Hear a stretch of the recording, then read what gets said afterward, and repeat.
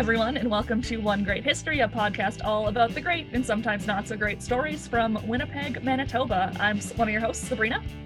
And I'm Alex. And we're joined by our friend and producer, Nick. Hey everyone, I'm producer Nick. Hey!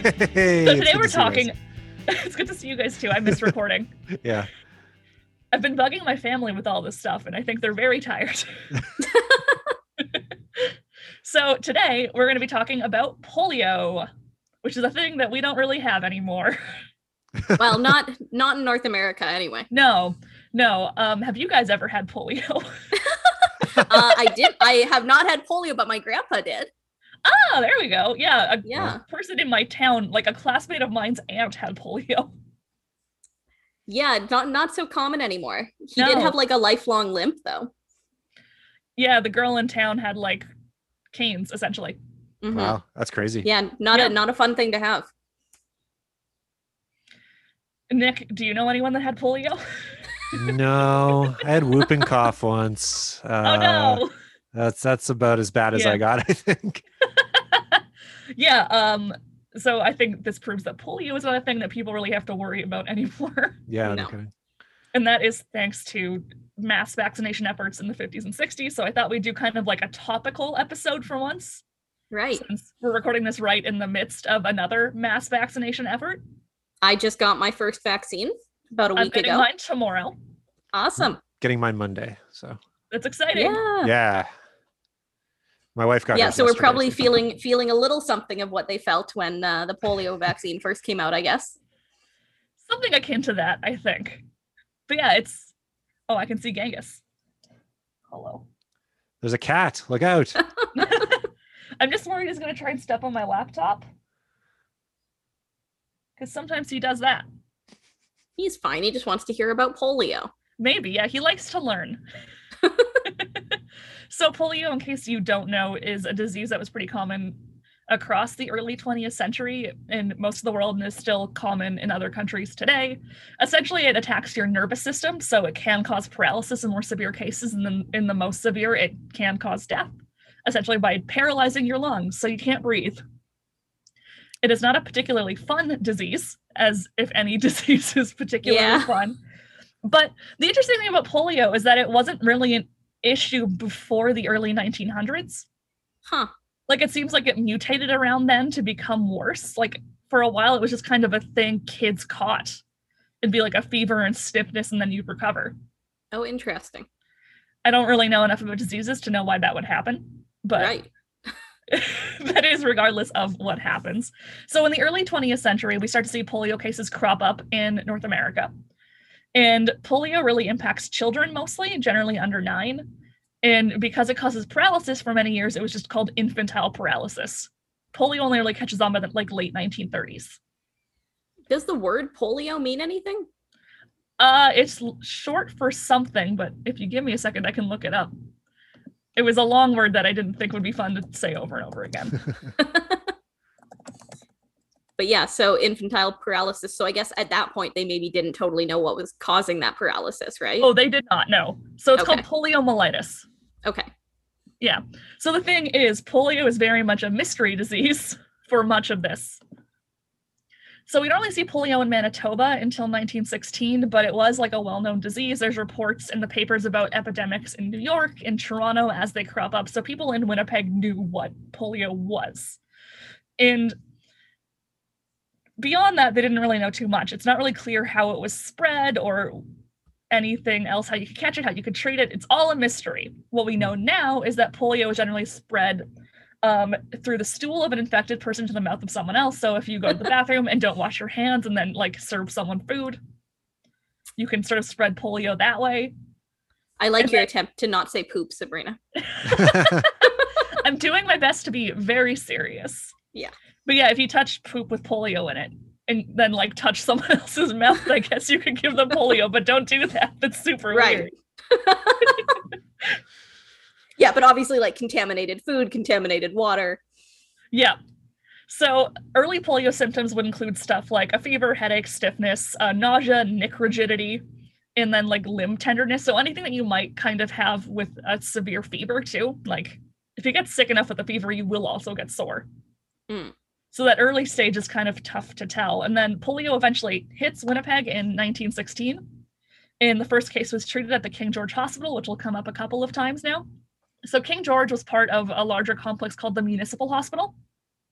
It is where the Riverview Health Center is today. So like in St. Boniface, kind of off of the river. Right. Okay. And yeah, essentially, the municipal hospital included the temporary hospital, King Edward Memorial Hospital, and Princess Elizabeth Hospital, which opened a little later on. And they treated stuff like influenza and sort of spreadable diseases. It was used across multiple epidemics in the city. So when you catch polio, you're probably going to go there. And once polio hits Winnipeg, they start reporting, or they start sort of giving out tips on how to prevent polio. So I'm going to tell you how to prevent polio from 1916. Okay. I'm sure it's about. I'm sure this will be very helpful. Yeah, like drinking bleach and stuff that crazy people were saying about COVID. Yeah. It's actually not too bad. It's just very broad. Okay. So report case to health authorities. Restrict all affected children to the premises. They must not come into contact with other children. Okay. Thorough disinfection of patient and everything coming from the sick room. Milk containers must not be removed from the premises. Milkmen must not touch utensils. Family members should use 1% solution peroxide hydrogen for gargle and general disinfection. And then books, toys, and other things used to amuse the patient must be burned. Oh. Library and school books must not be returned. Household pets have to be kept indoors, and care of teeth is a preventative measure. Is that like the Velveteen Rabbit? Was that about polio? I was just gonna say, I don't think that was. I don't think that kid had polio, but now I don't remember. I don't know. I'm gonna have to look up. Do you not know the Velveteen Rabbit? Oh, it's a story about. It's like it's a super sad children's book about a little boy who has this like velveteen rabbit, and then he dies essentially. Wow, that sounds great. I'm sure we didn't read it in my house because my mom doesn't like sad books and cries at sad things all the time. It's like an old book. It's I'm trying to figure out what the kid had. Now we have to figure out if the kid in the Velveteen Rabbit the boy had scarlet fever. Okay. But yeah, so at the end they have to like burn the rabbit, I think, because it's presumably infected. Yeah, but I think the list of like polio preventative measures is pretty similar to what you might do to prevent any disease, right? Like disinfecting, burn it. That does kind of remind me of like the early COVID measures, right? Where it was kind of like, we don't actually know yet how this is being spread. So like, here are the basic ways we know that diseases tend to be spread. Yeah. Literally don't touch anything. Yeah. Yeah. Yeah, so basically polio comes to Winnipeg in 1916. There's like recurring cases in the years that follow, but it's nothing super severe yet. We're going to be talking about mostly in this episode is what historian Leah Morton calls the epidemic era, because there are 6 epidemics between 1928 and 1953. Oof, it's a lot. It is. So the first is in 1928 with 434 confirmed cases of polio in Manitoba. Over half were under the age of 10. Oh. So at this point, there had been kind of signs an epidemic might be coming because there had been outbreaks in BC and Alberta the year before. Despite this, health officials in Winnipeg were not prepared when the polio outbreak began here. Shocking. So the first case was reported in July, and then the Department of Public Health wasn't immediately notified, and then they quickly panicked once they learned what was going on. And the head of the organization was Edward Montgomery, who had actually worked for the Board of Health during the 1918 influenza epidemic. And he was, and Estelle Wynne-Jones calls him Nis in 1918, notable for his absence. Oh no. So basically, Montgomery just doesn't do anything in the influenza epidemic in 1918, and this continues in 1928. Why did they bring the same guy back? I don't know. Essentially, the Public Health Department passes the buck on to the Medical Research Committee at the University of Manitoba, and they asked them to control and contain and research the epidemic. The issue was that the research committee had been around since like 1922, but hadn't really been funded until the 1928 outbreak, in which case they got $700. Oh, not great. So like, they're doing their best, but they haven't had funding in years. So they're the ones that are in charge of managing what's going on in Winnipeg. And hey, Sabrina, that's like me.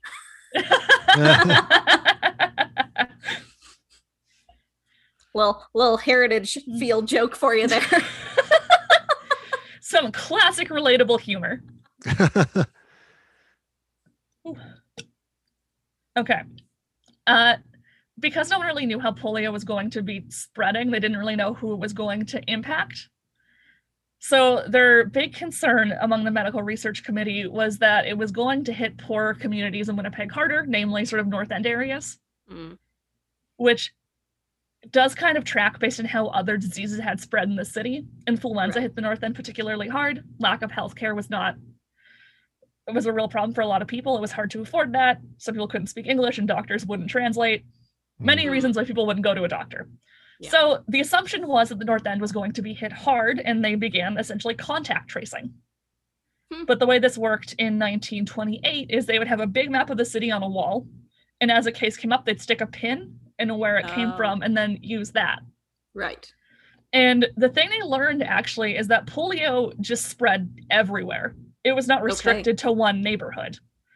And ideally what they wanted is once they found out where someone was in a house, they would keep them in that house. The issue was the ideal home had to have enough room for cleaning, sunning, and airing once the patient had recovered. Yeah. Yeah. So if you're, say, living in like a multi-generational home and sharing rooms, that's actually impossible. Yeah. And then health inspectors were actually going to the homes of patients to like report on the conditions to see what they could figure out. And they would report back on sanitary conditions of the home and the yard, about if they could see flies, because for a while they were worried that flies might be spreading the disease. Okay. And it's possible they could have been, right? If a fly is in poop, essentially, and goes to something else. Right. I don't think flies are the biggest sort of transmission issue, but they also want to see where the family got their food from, if it was from, say, like a grocery store or a market, if the home was detached or part of an apartment complex. And then no one really sort of knew how to figure out why it was going everywhere. Right. So, like, so I guess, like, probably, you know, the fact that it spread through, like, contaminated food and stuff is probably why, right? Yeah, probably. I asked Alex and I's friend, Kimber, who was actually a scientist, and she thought it may have something to do with plumbing, too. Yeah, I could see that. So there's, like, multiple ways this could have happened, but I think the issue is when your idea of disease sort of correlates with your ideas of poverty. Polio is a mystery, by all accounts. No one can explain how this is happening. And due to the uncertainty about how polio was spread, they actually closed schools in the early fall. Polio generally would only really crop up in the summer. It was sort of like a thing that would appear in, say, May to July and then sort of peter out by October. So did they have to do did they do remote learning and things, like were they zooming or... Yeah, they all hopped on their laptops. Their old hand cranked laptops to class. No, that's what the younger kids that aren't in school yet, they're cranking the laptop. You gotta put like the 2-year-old in the hamster wheel to power the house for the day. So severe cases of polio were treated at the King George Hospital, and actually, hold on, I need to go see if it's King George or King Edward, because I called it one thing in one place and now I'm wondering if I got confused. I think it's King George. Yeah, it's King George. We're good. Okay. I confused myself. Okay. It's never happened before. All the time. So the King George Hospital cared for more severe cases that would require, say, like constant maintenance or supervision. Sort of more severe paralysis might need someone to like help move the limbs or monitor that. But milder cases were supposed to be treated at home, which is why you had to have that special room to like lock the patient away in temporarily. Right. Did iron lungs exist at that point? No, not yet. Oh, so you were just kind of like SOL if your breathing was not working. Yes, which we'll talk about a little bit later on. Okay. Thankfully, there aren't a lot of cases of that specific type of polio. So it really becomes more of an issue later on. But throughout all of this time, there's people in Winnipeg trying to figure out what is causing polio and, more importantly, how to like slow it or stop it. And what they come up with in 1928 is what's called a convalescent serum, which is essentially made up of the blood of former polio patients and then administered to current polio patients. Okay. I don't know if that would work, but I see the logic. Yeah. There's some debates about how efficient it is the moment it's announced and developed. But essentially what it would do is reduce paralysis. Like, it wasn't meant as a vaccine, it was meant to reduce symptoms. Okay. But the biggest issue with it is that there's a really only short window of opportunity to use it. Once you catch polio, you start to get like a fever, and then you have to deliver the serum before paralysis sets in. Before or after, it's not useful. Okay. But also you need to have people who are willing to give blood. Oh, yeah. So it's used pretty sparingly, but convalescent serum was also used to help treat measles. So, like, it was a thing people were doing at the time, and the person who really helped develop it in Manitoba was Fred T. Cadam, who was the head of the research lab. And so he did sort of a study, and on 151 cases of polio, 87% of people received no serum, and then 56% of that 87 were paralyzed, and another 20% died.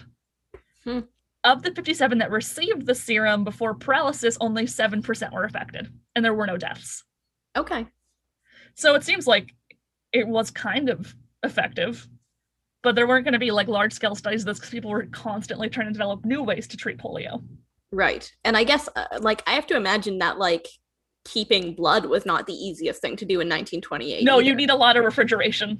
And yeah. It's hard to manage. The fun thing I learned about Cadam, though, when looking him up, he was a provincial bacteriologist who'd actually gotten his start in medicine at the age of 12. Oh. As a surgeon's assistant. Whoa. Oh, horrifying. Oh no, imagine going in for a surgery and there's a 12-year-old. There's a little boy holding your organs for you. Oh no, don't give him my organs in his grubby little hands. He's picking his nose with one hand. Fixing a wedgie with the other and then putting the liver back in, He does seem to have been like a competent researcher and scientist in Winnipeg, considering a competent 12-year-old, okay. And probably a more competent grown man, I would think. But yeah, an interesting start to medicine for this guy. And then the outbreak really threw Winnipeg for a huge loop, and Leah Morton's thesis, is it Leah or Leah? Leah, okay. In Leah Morton's thesis on polio, she stated that the outbreak unsettled Winnipeggers deeply, even though the city was not known for its commitment to health and cleanliness. It's a very nice way that she put it. Yeah, we're dirty and sick all the time, is essentially what it is. So to give a glimpse of how seriously people were taking this, though, Dr. O.J. Day, who was a researcher and doctor with the Children's Hospital, was quoted a year later saying, "I don't believe there's any disease that can frighten people so profoundly as polio. In Winnipeg last year, it incited a terror among them, much like that caused by the air raids during the war." And Day was a decorated veteran who had served in the First World War and fought at Vimy Ridge. Oh, wow. So, like, saying that polio in 1928 was as scary to people as the war. Yeah, that's pretty intense. Yeah. And I think it's probably worthwhile to talk about why polio was so scary. We've talked about it being kind of like a mystery. But polio wasn't exceptionally fatal. Right. So, like, in 1928, there were 50 deaths for about 434 cases, and most of those deaths were specifically from bulbar polio, which is the type that will paralyze your lungs. But the biggest issue seems to be partially unpredictability, but also that it could impact anyone. Right. So if you are, say, someone in the upper crust and there's like a big influenza outbreak, you can feel relatively safe compared to like the poorer neighborhoods that are going to catch it and probably die. But everyone's at risk here. Right. One of the scary parts is that it could impact healthy middle-class children. Right. Huh. Yeah. And then also it's sort of tied in with ableism as well, because polio could and often did have a lifelong impact. So if you catch polio and then, say, suffer paralysis, you might need mobility aids for the rest of your life. That can cause some really drastic lifestyle changes depending on what you need. If you need a wheelchair, you might need, say, a ramp to get into your house. You might have to move. You can't get into certain buildings now. Yeah. I mean, it would have been a nightmare to be a wheelchair user in like the 1920s. Absolutely. It would have been awful and very hard. Just coincidentally, I was listening to an episode of 99% Invisible where they were talking about like the ramps that go off curbs. They're called curb cuts. And like those didn't exist until like the 70s. Yeah, so you have to sort of hop up over curves in wheelchairs, Yeah. or you just can't cross the street. Right. And then the secondary issue is that like it's difficult to navigate, but also that it's expensive. Mm-hmm. These tools aren't free. And if you're a child when you catch polio, you might need new ability aids as you get older. Like you can't use the same wheelchair at 10 as you need at 20. Presumably you will grow out of it. Right. And I guess just the idea too that it's like so awful and frightening, like that this is the attitude at the time to be disabled, right? That, I think, you know, the idea that a disabled person could live kind of a full healthy life was not super present. No, and people would often look down on disability. So in 1937, a orthopedic surgeon, Angus Murray, actually argued that people disabled from polio were indolent and thriftless and are willing to lay down in the arms of social service organizations or municipal organizations and just like lay about, I guess. Yeah. That's not good. No, it's not. So a lot of polio is tied up with sort of like ableism of the time, and then also it's like crazy unpredictability. Mm-hmm. But as a result of all of this, a lot of the early methods of treating polio are mostly done to actually lessen the impact of paralysis. Okay. And no one really knew how to do this. Today, you might go to like physio to loosen up your limbs. But what you would do in 1928 is get strapped to a wooden board and not move. What? Yep. I don't know. I'm gonna try that. I think the words they didn't want to like mess the limbs up further by moving them, but like they would put your leg in a cast and then strap you to a board and then make you stay there. Which remember, you are a child when this happens, presumably. Oh, that's a literal nightmare. It's like when paramedics strap you to a backboard though, right? Like they don't want anything to get out of place. Like maybe that's like still like the most basic way to keep someone safe. Yeah. Yeah, I mean, I guess that's what you do for like a broken bone. Yeah. But... yeah, but you just not get for stuck an to that entire child. Yeah, it's a weird system, and we don't do that anymore. I think we've all moved past that as a way to like treat any sort of limb issues for the most part. But the other option might include something like a spinal infusion or tendon lengthening procedures. And there's not a lot of records and like hospital information on this, but according to like polio patients, surgeries like this were pretty common in the epidemic era to like help manage symptoms. And then after 1928, Winnipeg kind of enjoys a lull for a little bit. And then in 1936, we see the next epidemic breakout. And this time it is the largest we'd seen until that point. It's actually one of the largest in the country at that point. Okay. And by that it means there is 539 cases, which is about 2,000 people per 100,000. Right. And like all in all, 1936 is not a good year. Like, no, that wasn't a good time. No, it's dry, it's hot, there's a drought, there's a rumbling of a war going on overseas. And like the threat of polio at the time seemed relatively low. In 1935, there were only 45 cases. Oh, wow. So that really did like explode over the course of a year. Yeah. So you can see why people weren't like quite expecting it. And the other issue is that it started in a different location. 1928, it began in Winnipeg. In 1928, it actually began out in the RM of Morton, which is Boissevain. Some cat chaos over there. She jumped directly into 2 mugs. I'm leaving that in. That's fine. Everyone can know how I'm suffering. The gremlin cat. She's a real nightmare.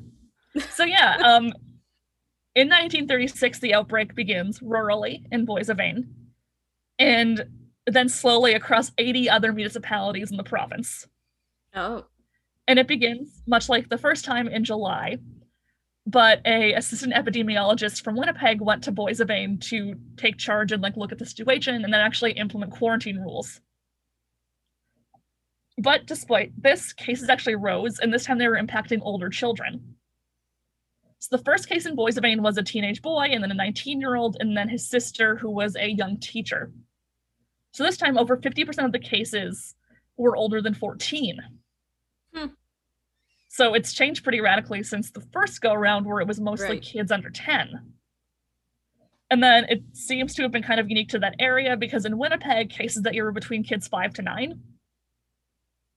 Right. And they didn't have to close schools because it was summer. Okay. So they hadn't really talked about that yet, and it will become a more controversial choice as epidemics go on. Mm-hmm. There's also sort of an issue where it seemed like the government was more willing to blame parents than shut down schools. Oh. Well, so, like, one of the things that... Sorry, go ahead. No, essentially the argument was that, like, oh, it's bad mothers that are doing this and the schools are not the problem. Like, which is super weird when you don't know what's actually causing it, right?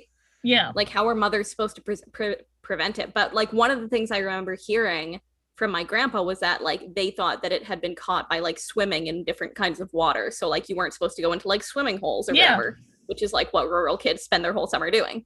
Yeah, totally. So, like, an issue is that, like, you do have to keep your kids inside in the summer, and that's very hard for kids to be willing to do. But part of it does seem that, like, the province doesn't want to take responsibility for closing schools. Oh, yeah. This is not at all relevant right now, Sabrina. Yeah. Interesting. So, the Griswold School closes, as does schools in Selkirk. They agree to shut down for the fall, but then Neepawa also tries to close, and this time the Deputy Minister of Health goes to Neepawa and says, no, these have to stay open. Oh. So Neepawa schools stay open despite the attempt to close them, and it's not really clear why they did that. Mm-hmm. But there are other issues facing rural Manitoba besides schools, namely that rural Manitobans aren't likely to go to a doctor. This is true to this day, but especially so in the 1930s when it cost money to go to the doctor. Right. And polio treatment wasn't free. And it's the middle of the Depression. Yeah. So people just weren't going until they absolutely had to go. But the deputy minister, the one who went to Neepawa to say don't close schools, actually pushed municipalities to offer free diagnosis and treatment of polio.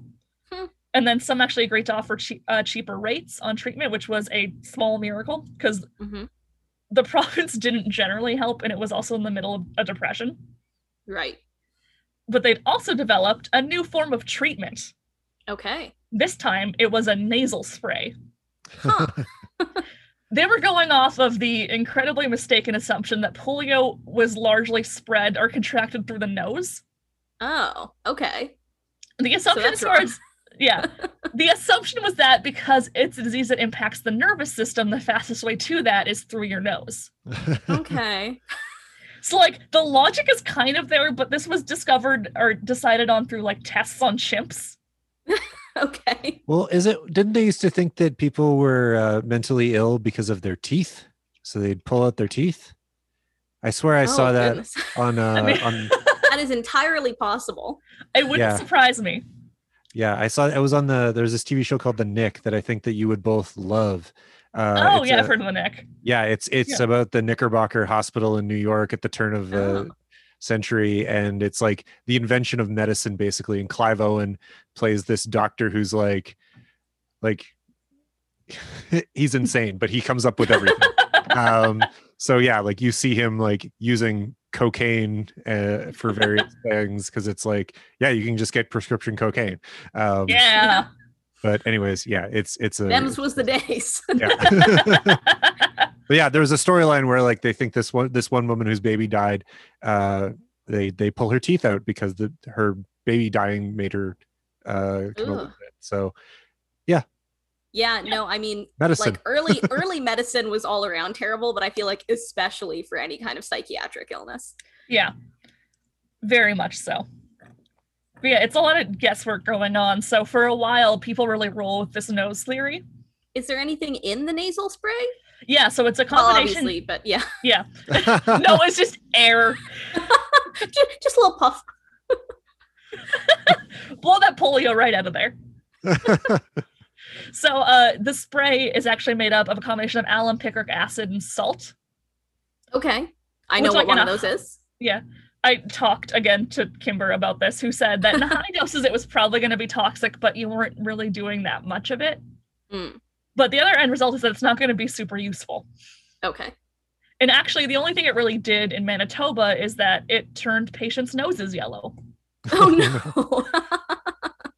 Temporarily, but it did. Yeah. And despite all of this and the like uncertainty about it, this was still kind of the only hope people had. So the Winnipeg Free Press actually published the recipe for it. Oh. And then said, don't do this at home. But the recipe is there. I can't think of another like instance of that happening. That's bizarre. Right? Make Like, your just own like- COVID vaccine at home, kids. Yeah, just like DIY up this medicine. And then snort it. Yeah, that is bizarre. We actually did get lucky. Turning our noses yellow was actually pretty mild. Some other nasal sprays put lead in it. Oh, Ooh. oh no, right up your nose into your And, brain. Yeah, so some people actually lost their sense of smell, either temporarily or permanently, as a result of the nasal spray of the 30s. It's also in 1936 we see the very first iron lung come to Winnipeg. Okay. Yay. Kind of. So the iron lung was better known as the Drinker respirator. It was developed in 1928 by a guy named Philip Drinker. Today we often think of it in relation to polio, but the way it was developed is actually that it was a project to improve artificial ventilation, specifically because Drinker wanted to reduce the lawsuits against one American gas company from people dying due to accidental gas leaks. Oh. What? Yeah. So that's how the iron lung comes about. But That's essentially it is sort of a giant metal coffin that you can put a patient in, and through compression it will push your lungs in and out. So Your head kind of sticks out one end, right? Yeah, but only your head. So actually, because of that, you would need a tracheotomy as well to be in the iron lung. Oh, I don't think I knew that. Surprise, I didn't know that either until I was doing this research. That's crazy. There's a really good episode of Alfred Hitchcock Presents where there's a guy in an iron lung. New section of the podcast where Alex describes an episode of an old TV show to you. I do that too, don't worry. Yeah. There's a guy who's in an iron lung and his wife is like cheating on him pretty blatantly while he's in this iron lung. And so, but I think it turns out that like the guy that she's having an affair with is actually the like paid assassin. So Hitchcock. she tries to kill him, but then he ends up killing her, and it's a dead wife, as in every Hitchcock episode. Has any other filmmaker hated wives as much as Alfred Hitchcock hates wives? Just Disney. Yeah, Every mom is dead in a Disney movie. Yeah. it's true. Anyway, Sorry. it's fine. It's a good iron lung anecdote. Yeah, essentially, this is a relatively new technology that, like, if you caught bulbar polio, this would then keep your lungs moving. In a normal case, without an iron lung, you'd probably be dead within 5 days because you just can't breathe. Right. So this is a huge life-saving thing. The issue is they're expensive, and there's not many of them. Mm-hmm. So the first one comes to Winnipeg in 1935, and it's in the municipal hospital, much like everything else to do with polio. And it is actually constantly in use in 1936 from one woman who was named Winnipeg's Iron Lung Girl. Oh. So her actual name is Inez Woolham. She is hospitalized in 1936 at the age of 22 years old due to respiratory paralysis. And when she was admitted, and she actually couldn't speak, eat, and could barely breathe, and she was pretty much entirely paralyzed. Wow. And she was the first iron lung patient in Winnipeg, which is why she gets the nickname the Iron Lung Girl. Right. And yeah, essentially you were sealed in from the neck down, and then the machine pushes air in and out of you. And Woolham spends a long, long time in this machine, but after 10 weeks in, a reporter asks her how she's enjoying it. And she replied, "It's pretty nice, but I'd rather be out and about, of course." That is, that's such a like wonderful understatement. Woolham seems to be just like a very polite and genial person. Yeah. So That's a much cheerier response than I would give if I were in an iron lung. Also, imagine being in there for 10 weeks and someone being like, are you having fun? Are you enjoying this experience? But oh, jeez. Woolam was actually a stenographer from St. Boniface, and she had at the time been living with her family and a dog named Bob. And she had been engaged, but after a year in the iron lung, her engagement ring couldn't fit on her fingers because she'd lost so much weight. Oh. At which point she starts taping it on. Oh, that's so sad. Yeah, it's a bummer mixed with like some vaguely sweet anecdotes because she does become kind of like a charming local celebrity. So people come to visit, people write her cards. Oh, that's and nice. She makes a decent amount of friends through like people wanting to say hello and make sure she's doing okay. Yeah. But by 1937, there's actually a much smaller outbreak of polio in the city, and people needed the iron lung. By this point, Woolam was well enough that she could go out for a bit. So she actually kind of rotated iron lungs, making sure everyone else could use them who needed them. Huh. Yeah. But she also couldn't walk or like go outside yet, so she would just go to other beds, essentially. Right. And throughout all of this, there is a debate about how to pay for her care because there's no socialized healthcare. This costs money. Yeah. So at first, the city of St. Boniface agrees to help pay, and there's a rumor that they might give up paying and force the family to pay for her care, and people protest. Right. I mean, who can pay for round the clock iron lung use, right? That's yeah. And the thing is, with iron lungs, it's not clear how long you'd be in it for. Like, some people might be in it for like months to years or maybe indefinitely. There's no way to know. So thankfully, the city of St. Boniface agrees to fund her care long term, as does the city of Winnipeg, and then actually private donors and community fundraisers start to come to also help pay for Woolam's care. And then actually the Winnipeg Kiwanis Club buys her own respirator in 1937. There's a benefit softball game held for her with the Norwood Collegiate and St. Boniface Athletics League. Oh, that's nice. It's at the Osborne Stadium, and they raise $125. Oh. And the Norwood team beat St. Boniface, if anyone cares. Good. Yeah, maybe. And I don't know which team we're cheering for, but yeah. No, I don't know who I'm allied with here. All money for a good cause. It's all fun. Yeah.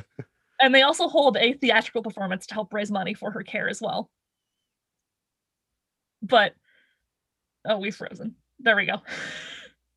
My sister is watching Smallville with her friend upstairs, so the internet's a little slower. So the recurring sort of tragedy of this, though, is that the press keeps coming back to talk to Woolam or her parents, and they keep saying the hope she'll be out soon.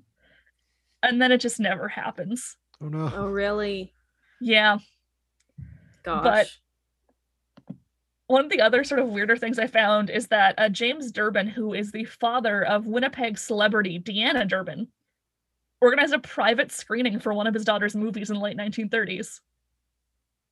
It's like Deanna Durbin was an up-and-coming star who was like, she started out with Judy Garland. Right. So a prominent celebrity and as Woolam got a private screening. Oh, that's nice. Yeah. It's like that kid who was going to die before seeing The Phantom Menace, and so they broke into Lucasfilm, and then they made a movie about it called Fanboys. No? Oh. Yeah, it's like that, basically. It's just like that. This is just like Fanboys. Fanboys with the girl in the iron lung. Just a different movie. It's like Kristen Bell, instead of like dressing up like Leia, she's in an iron lung. Oh no. And she's just like rolled around from scene to scene in the iron lung. Oh jeez. I'd still watch it. Yeah. Yeah. Oh. So where was I now? I've gotten distracted by this concept of a different movie. I think you mean the same movie, Sabrina. Yeah. Yeah. So I think the filmmakers behind Fanboys have a lawsuit ahead of them. But it's fine. It's whatever. So also going on, by like the end of 1936, there's a whole polio symposium held where they start talking about if nasal sprays are effective or not. And no one knows. There's no agreement. Right. And actually, Fred Kadam is still working. He's still around, and he's still using the serum, but he even admitted like the only thing that was going to cure polio would be a vaccine. Right. And there is development of vaccines going on across North America. So there had been some attempt by 1936, which was like a killed vaccine created by Maurice Brody, who was Canadian, at the New York Department of Public Health. And then there was a different type in Philadelphia, and then both were just ineffective because no one really knew what was going on with polio. It's funny. I feel like with the history of medicine, there's kind of like a transition from like medicine that was actively harmful to just like mainly ineffective to like, okay, now we're actually helping people. Yeah, it's like, this is dangerous and bad to your noses might turn yellow to we got it now, don't worry. Yeah, so I feel like this is kind of when we're in like ineffective right now, but we're getting closer to the finish line. But thankfully, Winnipeg passes much of the rest of the 1930s without another case of polio. And then we hit another epidemic in 1941. And this time there are 930 cases. Ugh. Holy jeez. So we're up from 500 from the last big epidemic. Yeah. And the outbreak begins in late spring. And it sort of is in many ways much like the others, but there's two distinct differences, namely the arrival of an Australian nurse named Sister Elizabeth Kenny and actually a separate outbreak of encephalitis, which is brain inflammation. So there is a double outbreak going on in Manitoba in the 1941. And actually researchers from both Yale and the American Surgeon General come to Manitoba to see what's going on. Oh no. But that's pretty bad. There's a lower death rate despite the high case number. Oh, okay. Who knows why? Right. It's a mystery disease. How fun. Yeah.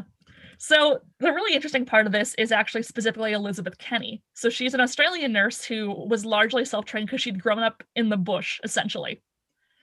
And we talked about how, like, to treat polio, you'd strap people to a board. Right.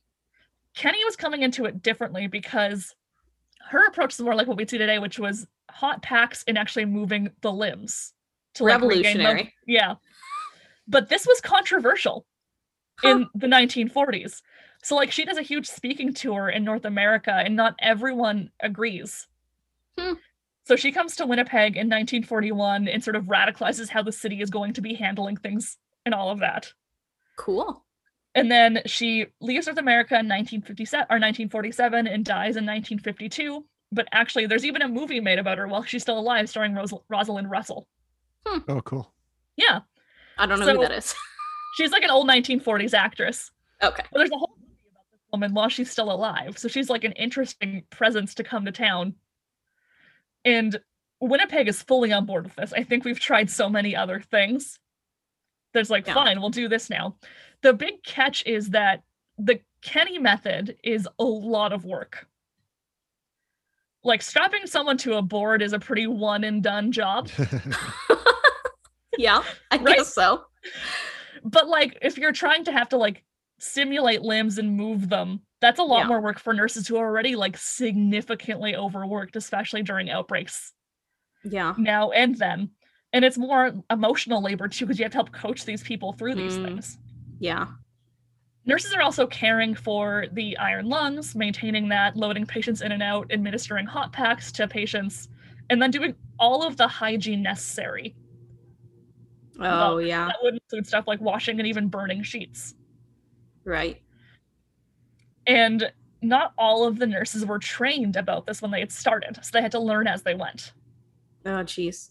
So it's stressful both for the nurses and also for the people who were going into the hospital. Mm-hmm. Parents were getting increasingly worried about sending their kids away to the polio ward, where they could spend months to years, depending on the case. And actually, a Tribune reporter takes a tour of the children's hospital to reassure parents. So are parents not allowed to visit? Is that part of this? Or they can visit, but like, they're going to be there alone. Oh, yeah, I guess for the most part, yeah.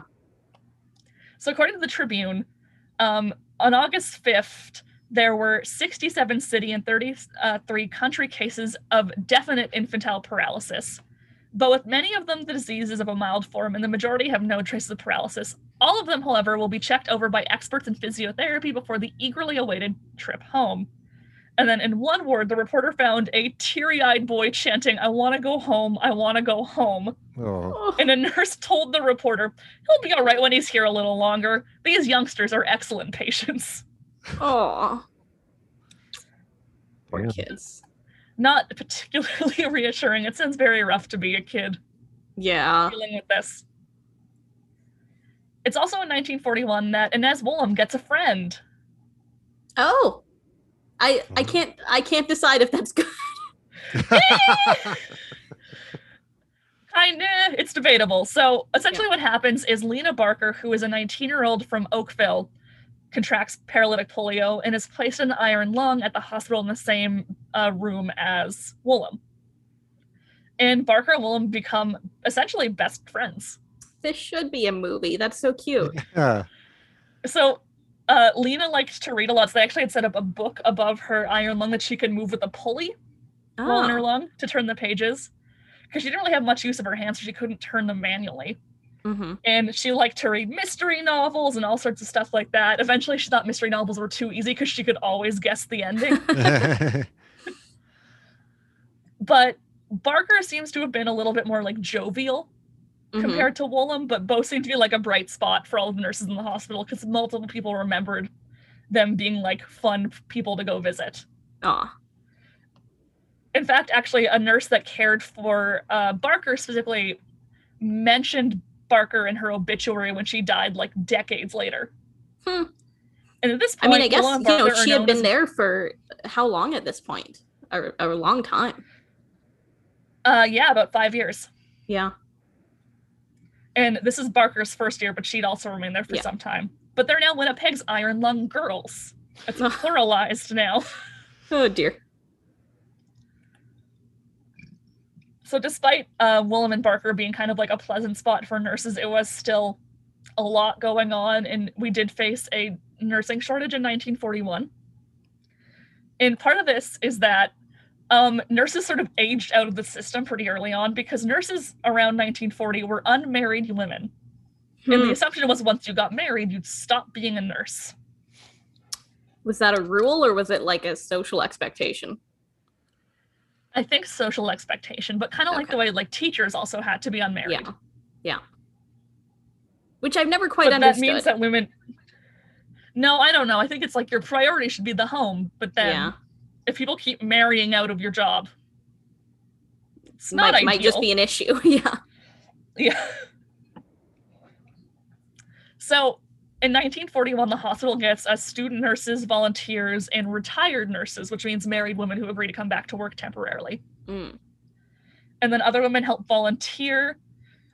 Women with the volunteer bureau who did like war work would also help like visit unmarried mothers and take care of stuff like that. And then most of this work was done without pay. Oh, geez. This is just people volunteering. I mean, good for them, but oh boy. Yeah. That's a lot to be doing without being paid. So luckily for Winnipeg, we found enough nurses to get by in 1941. And then there'd be a number of years between 1941 and the next outbreak, which crops up in 1947, which is mostly unremarkable. There's 587 cases, 7 deaths. There's fewer paralytic cases than normal. It's relatively mild, but there is also a nursing shortage again. Oh, geez. This time they get volunteer nurses from the Emergency Nursing Committee, which forms in early August.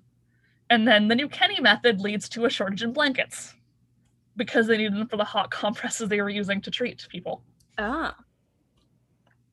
But also around this, people started debating whether or not to close schools.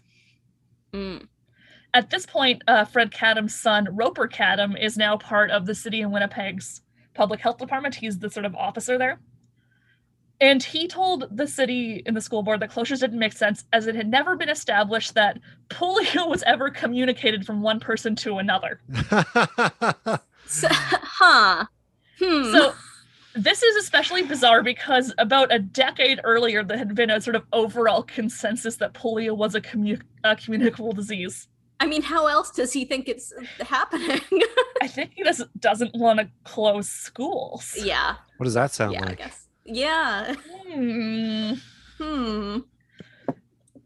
But there is sort of just an overall lack of clarity and consistency with public health advice. So like by this time they were talking about closing pools because they were worried about consuming infected water, which could also happen. But people knew that could happen, and the city just wouldn't close the pools down, so people just weren't going to them. Weird. But I also have these safety recommendations given out in 1947. Okay. Are these a little different now? They're a little different. It is see that children avoid overexertion. Avoid use of water for drinking, swimming, or washing utensils that may be contaminated.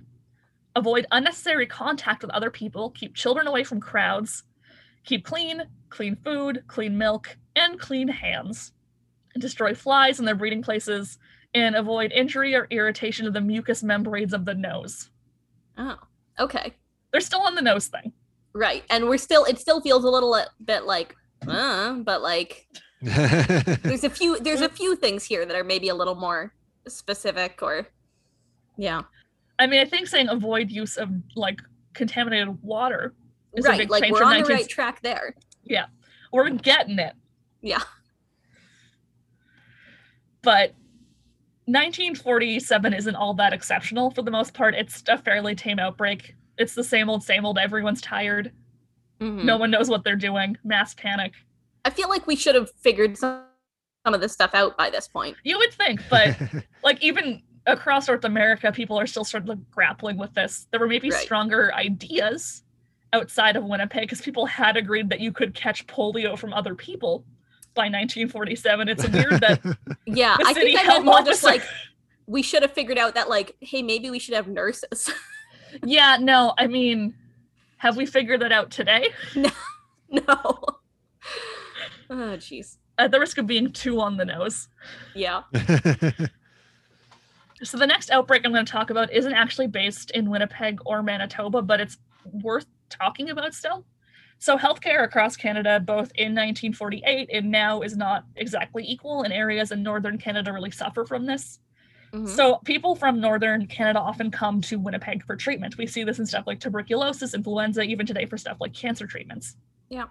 So in 1948, 1949, there is an outbreak in Chesterfield Inlet, which is in Nunavut. Mm-hmm.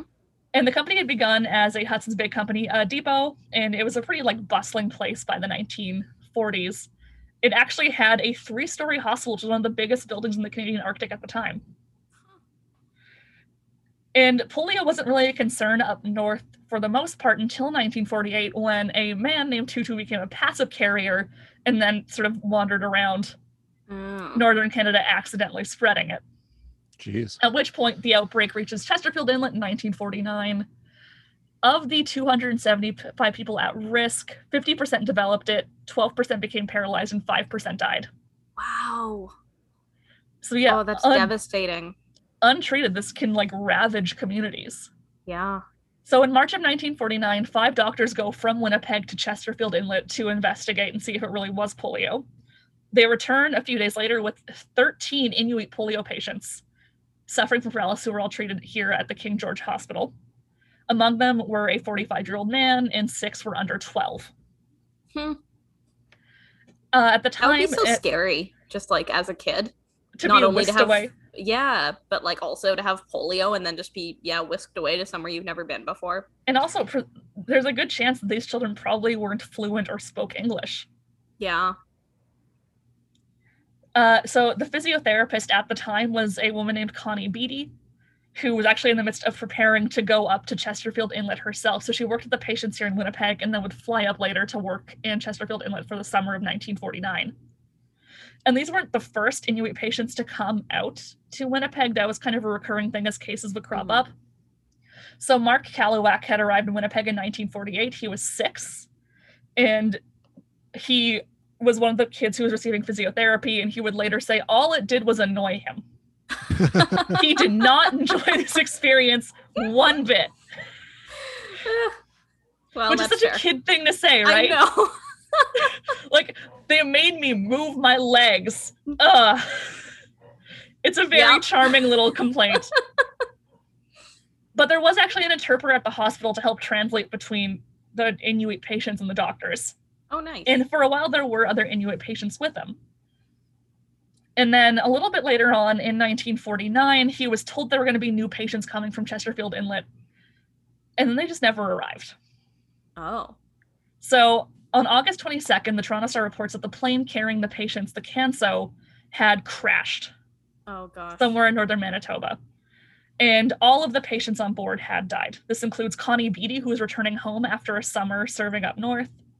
And then all of the 8 Inuit patients on board, which included Ublerek, Ahotuk, and then a number of other young women named Hillary, Arnaluk Tikoak, Agayaluk, Kapi, Anhaktosi, and Ang Malik, all of whom were relatively young. There were a couple of older patients, but there were no survivors. Oh, that's really sad. It's not really known entirely what happened. The details were sort of, it's a real bummer. It does get worse. Oh no. As a heads up. So the white patients, namely Beatty, the crew, and the 4 federal transportation officers that were with them, were all sent back to their respective hometowns and buried. Mm-hmm. All of the Inuit patients were buried in a mass grave at Norway House. Oh, that's awful. And the families weren't told. Oh no. So the bodies were laid to rest according to like traditions in Norway House. They got kind of a proper burial. Yeah, that's something at least. But gosh, can you imagine like your family members are just taken away and then it took 60 years for them to find out what happened. Wow. That's great. Like one of the relatives tracks down the gravesite in 2007. And that is the first anyone finds out about what happens to the relatives. Oh my goodness. Like one family had gone with the assumption that maybe like their niece had survived and had like escaped and was just like living somewhere else, and that's why she hadn't come home. And then they find out much later on that's not true at all. Yeah, not knowing for that long would just be awful. It's so sad and so devastating. Yeah. So it's a particularly tragic sort of part of polio history in Manitoba. It's not something I had ever heard of either. No, never. But this also means that Mark Kaluak is still alone at King George Hospital. Oh, yeah. And he is there from when he is 6 to when he turns 10. Wow, that's a long time. That is 4 years away from his home. And as like a kid especially, that's that's half his life almost. And it's not like his family can fly out to visit. Mm-hmm. You said there was an interpreter there at least? Yeah. So he could talk to people, and he actually did learn English while he was at the hospital. Oh, yeah. That makes sense. Which wound up actually serving him really well. When he returned home, he actually became a translator for the Nunavut government. Oh, cool. So he passed away, but he was a translator, teacher, cultural consultant, and author, and he became a member of the Order of Canada in 1990 and was the first recipient of the Order of Nunavut. Oh, neat. Yeah. But he also got to see some excitement during his stay in Winnipeg, because he was here for 4 years from 1948 until about 1952, which means he was here when the flood happened. Oh. We love the flood. We always do. So the 1950 flood happens, and it costs millions of dollars in damages, and the Red River spills over the banks everywhere, which includes near the municipal hospital, because that is right alongside the river. Which means the hospital is evacuated, including the iron lung patients. Oh no. So Barker and Wollum get to go outside for the first time in years. And yeah, they actually go to stay at the Deer Lodge Hospital, and both of them seemed excited to be outside and also excited that young, handsome soldiers had to carry them out.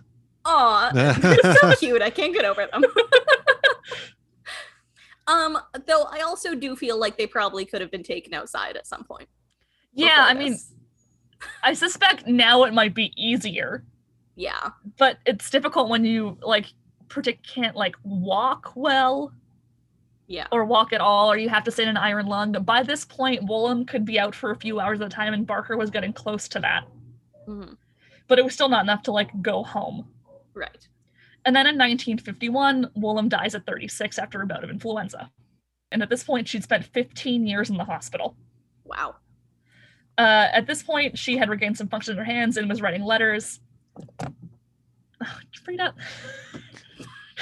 She closed my window. There's chaos at Sabrina's house right now. This is my life every day. So in 1951, Wollum had frequent guests and parents and friends and nurses. She actually frequently called a polio patient from the States who was the first iron lung patient in Chicago They were friends and they'd call each other from time to time. And after Woolham passed away, Barker actually kept her stuffed leopard called Nero and kept it on her bedside table. Aww. And then Barker passed away 5 years later in 1956.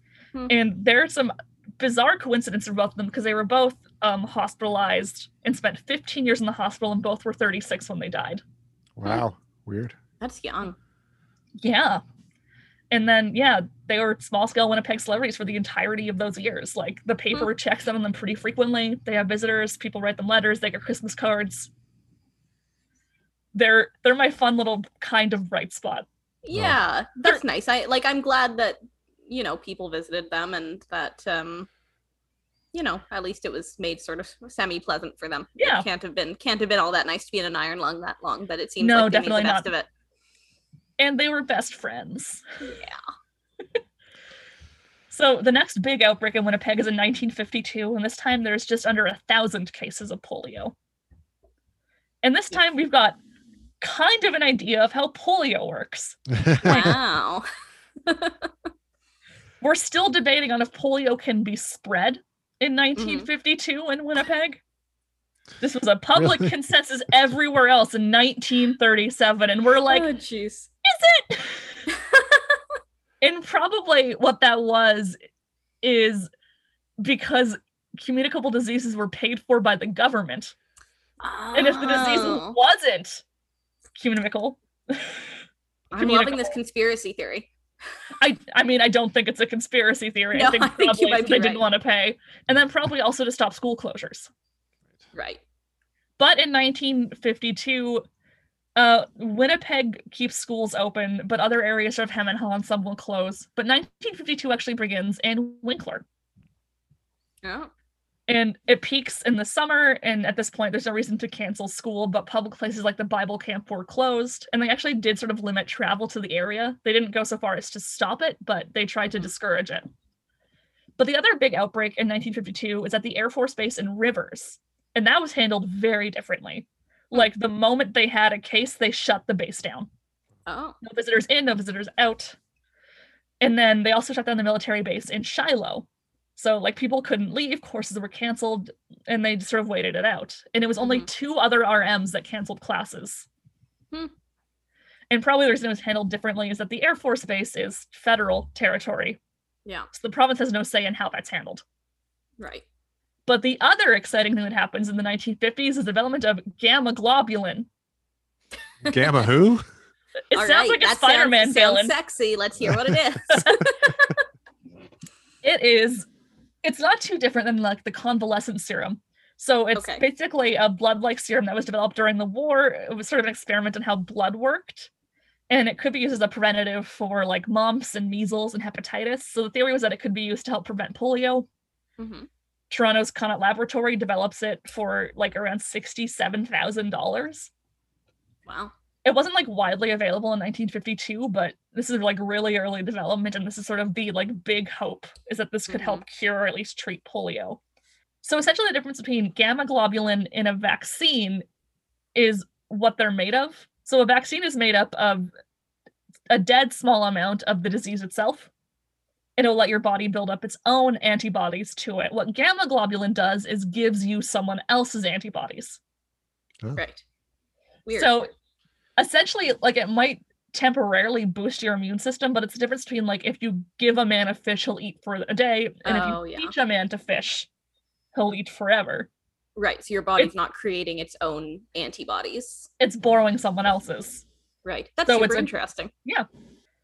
And by 1952, the costs associated with polio were beginning to change. In the 1940s, the province paid for 3 weeks of hospitalization. In the 50s, the province paid for the full cost with respirators and then otherwise paid for 21 days of hospitalization. And then they would resume coverage on the 91st day of hospitalization. Yeah, government policies are just always weird. So if you were between 21 and 91 days, you were paying for that, but then past that point, they'd pick it up again. So if you only have polio for a little bit, or if you have it for a really long time, you're good. But a medium length of time is the worst option in terms of payment plans. And for a while, the province actually agreed to pay for one set of crutches or braces per kids, but then actually the Crippled Children's Society took it over in 1952. Mm. There's also a couple of like other fundraising initiatives going on at the time to raise money for polio treatment, including a group called the March of Dimes, which was an American organization that tried to combat polio. Still exists. They still exist. Are they the ones who collect like soda pop tabs? I think so. What they did, making that up. I believe it. It's just your weird old coworker collecting soda pop tabs. For no reason. Someone's lying to you, Alex. Yeah. So what the March of Dimes did in 1952 is they made miniature piggy banks shaped like iron lungs. Oh, that's kind of cute and kind of weird. Yeah, and they placed it in like stores. Okay. And the tagline was "Help them work and play again." Okay. I don't know how much they raised through doing that, but if you were shopping in 1952, you might have been able to put money in a miniature iron lung. There's also a nurses shortage again. No. Oh. Winnipeg. And this time, there's an increasing sentiment that the reason nurses aren't volunteering to work is because they're afraid of catching polio. Right. But also in 1952, they said to pay nurses, finally. Okay. But it's a bonus and not like a wage. It's bizarre. So volunteer nurses got a bonus, but no like full-time wage. And right. Minimum wage for women at the time was about 55 cents an hour. And they struggled to find nurses, I think, for obvious reasons. Yeah. And then, like most outbreaks, winter comes around, polio cases stop, and Manitoba's like, okay, we've got a few years before the next one. Except not this time. Oh, no. This time there's an outbreak the next year in 1953. Ugh. So, like, the way it's worked before is that it's an outbreak and then, like, a lull and then an outbreak. So the assumption was it'd have some, like, breathing room. Mm-hmm. And they just don't. Yeah. So no one's prepared when cases begin to spread in 1953. It's Manitoba's worst outbreak with 2,200 cases. Ugh. So for contrast, the first outbreak only had around 480. Mm-hmm. And there's also 85 deaths, which is a pretty high toll. Yeah. And this time, adults are more impacted than children. Okay. And we see similar problems as the previous ones. There's lack of room in hospitals, understaffed wards, and no like strong preventative measures. The other issue that is cropping up increasingly is that iron lungs are sort of becoming, there's a shortage of iron lungs essentially. Mm-hmm. So at the King George Hospital, there's 100 beds in 1953. 25 of them are still in use from polio patients from previous years. Oh, wow. The hospital finds another 200 beds at multiple hospital buildings, and the Children's Hospital opens up an additional 40. 185 patients needed iron lungs, and the Royal Canadian Air Force had to fly us in more in 1953. Wow. And at this point, the nursing shortage becomes incredibly dire. Oh, jeez. Because you need people to monitor iron lungs, to transfer people, and do all of that incredibly hard work. Yeah. And they're trying to do. You need to pay people to do that, like crazy concept. Well, they're still rolling with the idea that they're afraid of catching polio. So this time, nurses are offered shots of gamma globulin. Okay. But it's not particularly enticing, and the officials are still really dragging their heels on how to compensate nurses fairly. Yeah. So the municipal hospital offers a bonus of $12 for every 5 days of work, but only for registered nurses. Other nurses received $8 every 5 days, and all others received $6. So, like, assuming you were working for the minimum wage of 55 cents an hour, an average wage for that amount of work would be $22 a week if you worked a regular 8-hour shift. Okay. But nurses were working longer hours, often through holidays. Mm-hmm. And other hospital workers, something like a sanitation worker, wasn't getting extra pay despite it being a workplace hazard. Right. And it's just, like, dangerous and, like, emotionally draining, traumatizing work, too. So Lillian McKenzie, who's the director of public health nursing, writes a letter to Roper Cadam, who's still working. The Cadam family is a recurring thing throughout all of this. And McKenzie lays out that there are 26 nurses working at a gamma globulin clinic from 7 a.m. to 9 p.m., and the other 13 public nurses were working at the hospital. or they were pregnant or sick. Huh. And this letter is ignored. Oh, it is, and a city official actually writes back to ask Mackenzie what she means by actually working, implying that nurses were refusing to work. Weird. But of the 48 registered public health nurses, 47 of them were working throughout this. And like working at a clinic from 7 a.m. to 9 p.m. is a ludicrously long shift. Oh, that's horrifying. And then there is a smaller controversy in this, in that nurses' pay actually doubled. So both the city and the municipal hospital had sent out overtime paychecks, and only one of them was meant to. And none of the nurses questioned it. They just took the money. Which, I mean, why not? I mean, of course. Yeah. And then despite like nurses having an awful job at the time, city officials actually accused nurses of theft for taking the checks. And Leah Morton says that it was likely because neither group wanted to take responsibility for paying the nurses that the issue got ignored. Yeah. And then there was a bit of a scarier situation going on in 1953 as well. So Mary Shepard was at this point the superintendent of nursing. And in 1953, at the peak of the epidemic, there was a power outage at the hospital. Oh, no. So iron lungs were powered by electricity. Mm-hmm. And in 1953, there were 92 people in a respirator at once, and then 180 total over the course of it. And if the power goes out, what do? I have literally no idea. You operate it manually. Is that a thing you can do? It is, but it takes 3 people. Oh, geez. So multiply that by like what, 90? You said 90 people in iron lungs. That's a lot of people. Yeah. So you need one person to work the bellows of the machine to like actually manually press the air. Someone has to watch the pressure gauge. And someone has to watch the patient to make sure the tracheotomy tube isn't getting blocked. There were not enough people required to help. Yeah. So employees from other wards rush in, leaving just like skeleton crews behind everywhere else. But it actually isn't just hospital workers who come in. People from the area come by as well, like neighbors show up to help pump the bellows and monitor gauges and provide lights. Oh, nice. Yeah. But also it was apparently, according to Shepard, just bedlam in the hospital because it was way too many people in the ward all of a sudden trying to monitor everything with flashlights alone. Right. I mean, that's like what, like 300 people almost, plus all the patients. Yes. So, yeah. And the wards weren't like roomy. Yeah. So just like chaos. So ignoring all of the stuff with like a nursing controversy, gamma globulin on its own is proving to be a bit of an issue in 1953. Okay. So essentially it's like really concentrated blood, it's difficult to make, and it's a heavily regulated substance. And just to like give you an idea of how bad Manitoba was in 1953, we got 1/3 of the federal supply. Oh, geez.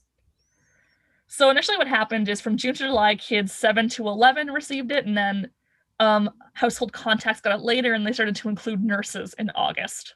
So is this being treated like essentially like a vaccine? Is that the idea? Similar. The idea was that like it's preventative? Yeah, kind of. Which it's kind of not. We'll talk about why it didn't work when we talk about actual vaccines. Okay. But at the time, people just thought this was going to help and it was going to be kind of a cure. Also, the only clinic for it was in a building at the municipal hospital. So there's one place to go to get it. Right. And because of the scarcity, people started to think the government is deliberately withholding it, which isn't true. Oh, yeah. But there's also rumors that there's a black market version of it going on for $25 a bottle. No. Oh, no. Oh, don't buy black market blood. Well, some people do actually start to make like a snake oil version of it because they come in glass bottles, which are then recycled behind the hospital. Oh. If you rummage through the recycling, you can find those bottles and resell it. Ugh. There's not much else going on with it. We're like right near where a vaccine would be created. So gamma globulin is sort of a short-lived phenomenon in the city. Mm-hmm. Which is probably for the best. Yeah. But also at this point in 1953, Alan John Simpson contracts polio, which leaves him paralyzed and uses a real wheelchair for the rest of his life. But he actually managed the first Pan Am Wheelchair Games in 1967. Oh, cool. Yeah. He is also director of the Independent Living Resource Center and was a member of the Order of the Buffalo Hunt and Order of Canada. Pools still aren't closed in 1953 also. People just don't go to them. And then youth sporting events are canceled and theaters don't let kids in. Oh, okay. Huh. Yeah. But one thing that actually was not canceled was the opening of the Winnipeg Stadium on August 15th because there had been a scheduled game between the Bombers and the Ottawa Rough Riders. And we couldn't miss that? No, it was a sold-out house. Everyone came. And the Bombers won. Great, so everything's fine. There's no issues. But probably the most noteworthy thing in 1953 is the ways sort of community members pulled together to sort of raise funds for polio prevention and easing how hard it was to be hospitalized. So children actually made lemonade stands across the city. And they raised $2,800. Wow, that's more than that first charity game did. Yeah. And then there's a number of kids who are setting things up across the city. Others are selling vegetables. 2 children start playing their violins at a downtown street corner and raise $374. Wow. Some kids are holding little fundraisers and making $40 in a go. Jeez. The Manitoba Junior Red Cross fundraised to buy a new iron lung for the hospital, which is around $1,000. Potato farmers in Manitoba donated 100,000 pounds of potatoes to gardening co-ops, and then they sold 10-pound bags for 33 cents to raise money for a new iron lung. There's another drive. That feels like a very Manitoba charity drive. We're selling potatoes for charities. A 10-pound bag for 33 cents? Hey, can't go wrong. Nothing to scoff at there. The West Kelowna and Kiwanis Club had an Operation Polio drive where a member each day would go out as a little health inspector and give out pamphlets and sanitary measures to prevent polio. And they'd actually go around and try and survey sources of polluted water and garbage. And then the Prince Edward branch of the Royal Canadian Legion sponsored an Iron Lung show, which had Winnipeg's best musical talent at the Winnipeg Auditorium. Okay, I was picturing when you said Iron Lung show, like a car show, where what you're showing is the newest in iron lung technology. Have you seen the 55 lung? Oh yeah, that thing's real. It's like the T-bird of the mileage on this. Yeah. No, how many breaths to the gallon do you get on this thing? So this was just a music show, essentially. So the MC was Herb Stein, who was a CGOB radio announcer. The Legionnaires Orchestra played, as did soprano Olga Irwin, the Delta Rhythm Boys. Daryl Moss, a roller skater, performed. There were also acrobats, pianists, a contortionist. Well, that sounds fun. Yeah, a number of things were going on. It seemed like a fun time. And on a smaller scale, too, patients at the King George Hospital started a Mary Menders Club, which had its own orchestra and a newspaper called The Flickers. And wheelchair-bound patients would actually go read to iron lung patients, and they would have wheelchair square dances in the hospital. Oh, that's fun. And then they would organize movie nights for iron lung patients where they would just project the movie onto the ceiling because you can't sit them up. Right. Oh, that's so nice. They would, yeah. So there's efforts going on to sort of alleviate how bad it is going on. And I think community spirit comes through across all of this. Yeah. But outside of Manitoba by this point, they're putting a lot of effort into finding a way to treat and cure polio. Mm-hmm. And probably the most relevant to us are the Salk vaccine and the Sabin vaccine. So the Salk vaccine is probably the one people know about more. It was released first, developed by Jonas Salk in 1952 to 53, and it went into vaccine trials in 1953. There were Canadian field trials in 1953, sort of like the worst outbreak. So this would be in Alberta, Halifax, and Manitoba. They were all actually offered the ability to take part in the trial itself. And for reasons unbeknownst to me, the Manitoba government was like, no, we don't want to try the vaccine out. It's fine.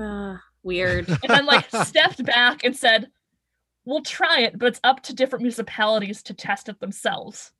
What a bad way to deal with a public health crisis. Just say no to it. We're like, you guys figure it out. Yeah. So Brandon and Dauphin participate in the trial, which called for vaccinating children in grades 1 to 3. Mm-hmm. And in June, the permission slips were handed out, and the inoculation date was set for July 21st. And Winnipeg participated, but on a much smaller scale, mostly for logistical concerns. So Morley Lougheed, who was the medical health officer at the time, summed it up as you needed 5,000 liability waivers, and then 1,000 children inoculated per day, which included sterilizing between 500 to 1,000 needles per day, with no facility other than hospitals that were suitable, which were already stressed thin. Right. So they found 3,000 children to take part in Winnipeg, at least. So it was still done on a smaller capacity. We don't really know how it went. Yeah, it'd be hard to do that without provincial support, I feel. Yeah. So Leah Morton does this whole thesis on polio, which is fantastic. And she actually asked for the records on how this vaccine trial went, and the government didn't give it to her. So we don't know. Oh, dear. But it does seem like people in Winnipeg were very interested in how the vaccine was going to proceed. So Lougheed went actually to Minnesota to watch the results of the trial. And in the States, it actually offered this incentive where if kids got vaccinated, they'd get lollipops. Aw. So the vaccine in Canada is rolled out in the April of 1955, produced by teams at a lab in Toronto. And the goal is to vaccinate most Canadian children by May. They're releasing it in April. Oh. Wow. Okay. So Ambitious. in Manitoba, the first vaccines take place on April 18th at the Pembina Crest School in Fort Garry. There's 2 doctors, 2 public health nurses, a stenographer, and 2 auxiliary workers delivering the vaccines to 84 children. They started at 10:45, and by 4 p.m., they'd actually vaccinated 450 kids at 12 different schools in Fort Garry. Wow. Wow. So, it's a huge rollout. Yeah. And at this time, there are around 35,000 children to vaccinate in Winnipeg. It's a lot. And you would also need booster shots to increase effectiveness that would be delivered over the course of the following weeks. And this is maybe not a surprise. There were shortages, so not every kid was vaccinated by the end of May.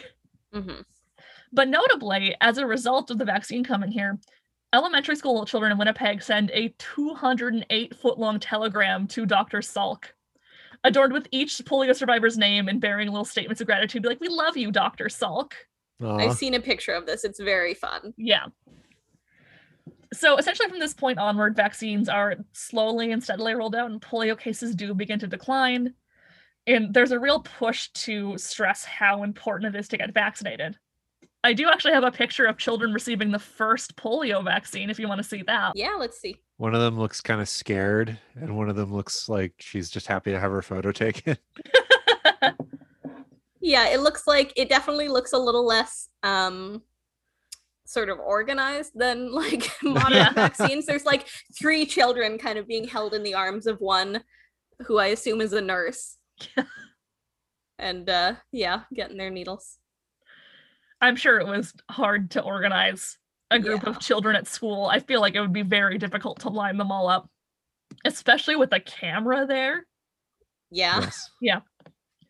Okay, so I found the article I was going to talk about.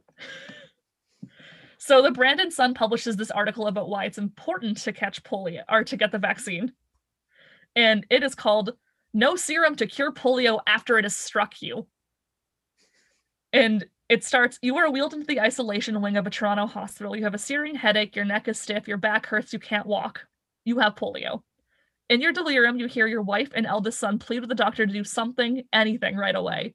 He tells them nothing can be done. He says there are no penicillin, no sulfa, no wonder drug that can halt or cure or curb the deadly rampage of the polio virus. Your life is in the hands of the gods. Ugh. And then it goes on to talk about what happens in the most severe case. And then that's why you should get the vaccine. Right. Because you don't want to do that. I feel like that's a little more intense than vaccine marketing right now. Yeah, I think so. So yeah, it seems to be effective, and cases do drop.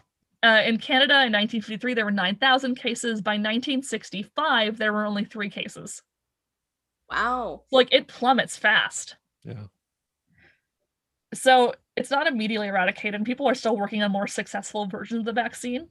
Mhm. And this is where the Sabin vaccine comes in, because this was an oral polio vaccine. Oh, So the first one's a needle. yeah. This one is essentially a pill you swallow, more or less.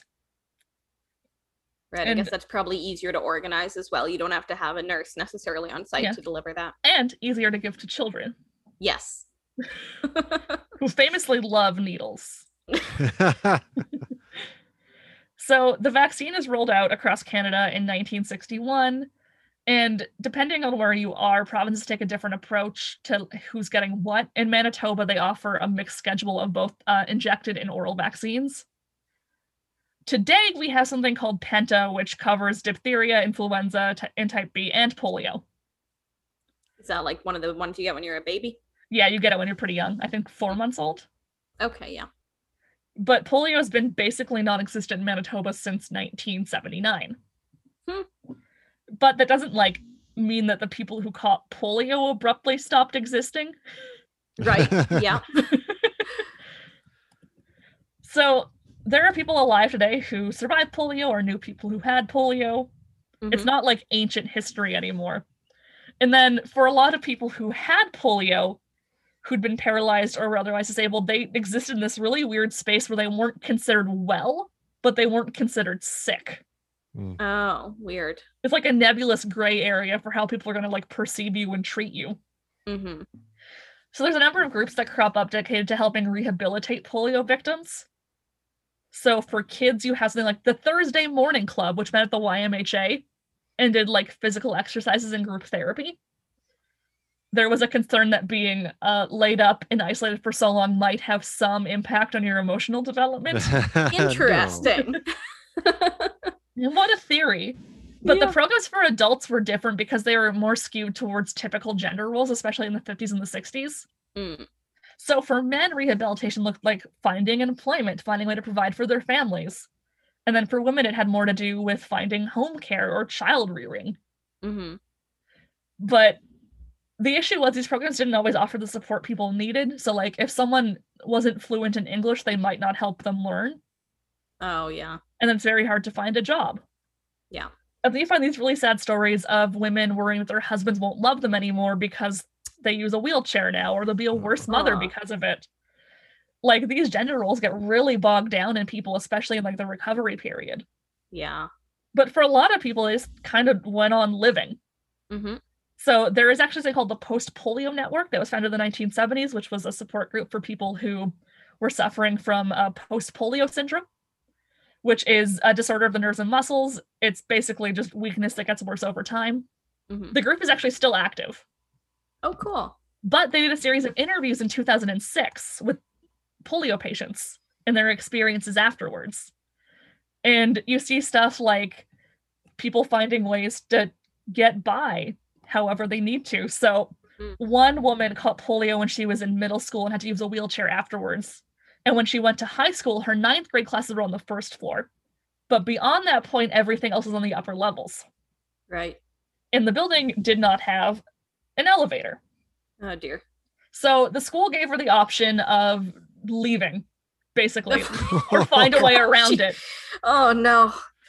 But she didn't want to leave her friends. Mm-hmm. So she and her friends came up with a system where her friends would actually carry her wheelchair up and down the stairs to get her to class. Aww. And they did that from grade 10 to grade 12. I mean, good for them, but that's a kid who the system has failed. I mean... Yeah, the better answer is to install an elevator. Or just move a class to a different floor. Is that really such a big deal? Mm-hmm. Although actually, yeah, having said that, the school that I went to, I think, constructed an elevator to the second floor in 2011. So yeah. And then there was another boy who actually got pulled to school in a wagon by his brothers. Aw. There's other stories of what you might expect with people being bullied or having their canes or walking aids stolen or being generally pushed around for being a little different. But for the most part, people seem to have found different ways to get around issues and create social networks and just keep living their lives. But when they were recording these histories in 2006, they asked why people were taking part, and most of them said it's because they didn't want their stories to be forgotten. Mm-hmm. And I feel like in some ways, polio as a whole kind of has been, because we don't talk about it that much anymore. It wasn't like a disease on my radar until I got older. Yeah. And got interested in history. Yeah, I guess I knew about it vaguely just because my grandpa had it. But even then, we never talked about like what that had meant. Yeah, and what's weird about this specifically is that this was a thing that impacted Winnipeg really severely from 1928 until 1953. Yeah. That's a huge chunk of our history where this is just sort of a constant of people who were like living and working and trying to get by. Mm-hmm. And I have many questions for this episode that I didn't quite get answered, like, say, what happened at residential schools? Yeah. I'm sure that's a whole episode's worth of stuff right there. It probably is. I mean, the issue was I couldn't find anything. So there's like things that maybe we just won't know. But yeah. I mean, the upside here is that polio is not really a reality for us anymore. Yeah. We're vaccinated. We don't need to worry about it. Yeah. Yeah. Hopefully in whatever 50 years, people can do a similar COVID episode. Honestly, I think probably they could recycle parts of mine with some of like the social concerns. And then there was a nurse shortage. Huh. Interesting. So hopefully this episode wasn't too much of a bummer. I felt it was kind of nice to like go through something that we'd been through already, if that makes sense. Mm-hmm. To take some comfort from the past, however morbid it is. Yeah, I mean, I feel like we've in Manitoba, I feel like talked a bit about like the Spanish flu epidemic and that. Yeah. I feel like polio hasn't come up quite as much. No, it was sort of difficult to find sources for it. Mm-hmm. So much of work comes from Leah Morton's thesis or the work of Christopher Ruddy. I also thanks to Leah, who works at the Manitoba Museum and is awesome. Most of this episode is based on her research. Yeah. I also have to thank Melissa with the Brandon General Museum, who sent me many fabulous news clippings about what polio was like out in Brandon, and my friend Kimber, who helped all of my science questions while studying for the most insane exam I've ever heard of. So that's everything you need to know on polio in Manitoba. We've got some big news. One Great History is now on Patreon if you want to help support us to keep this thing going. This is very much a passion project for all of us. We just like talking about Winnipeg history, but we have to pay for streaming. We have to buy research materials. Sometimes things sadly cost money. Turns out books on Harlequin romance are really expensive. We'll need a lot of our patron subscribers to do that. Yeah. But if you want to chip in, we have 2 tiers, one at $3, one at $5. You get fun, exciting stuff like Ginger Snook's news clippings for anyone who wants to hear more about my favorite garbage man. But also exciting bonus episodes where Alex and I talk about things that we can't quite fit into normal episodes or things we wanted to put on tours but couldn't in the past. Lots of very weird Winnipeg tidbits. You can check that out at patreon.com/onegreathistory. If you want to check us out on social media, we're on Facebook and Instagram at One Great History, and we are on Twitter at the number One Great History. So you can visit our website at onegreathistory.wordpress.com to see pictures and sources for this episode. Thank you guys for listening. Thank you.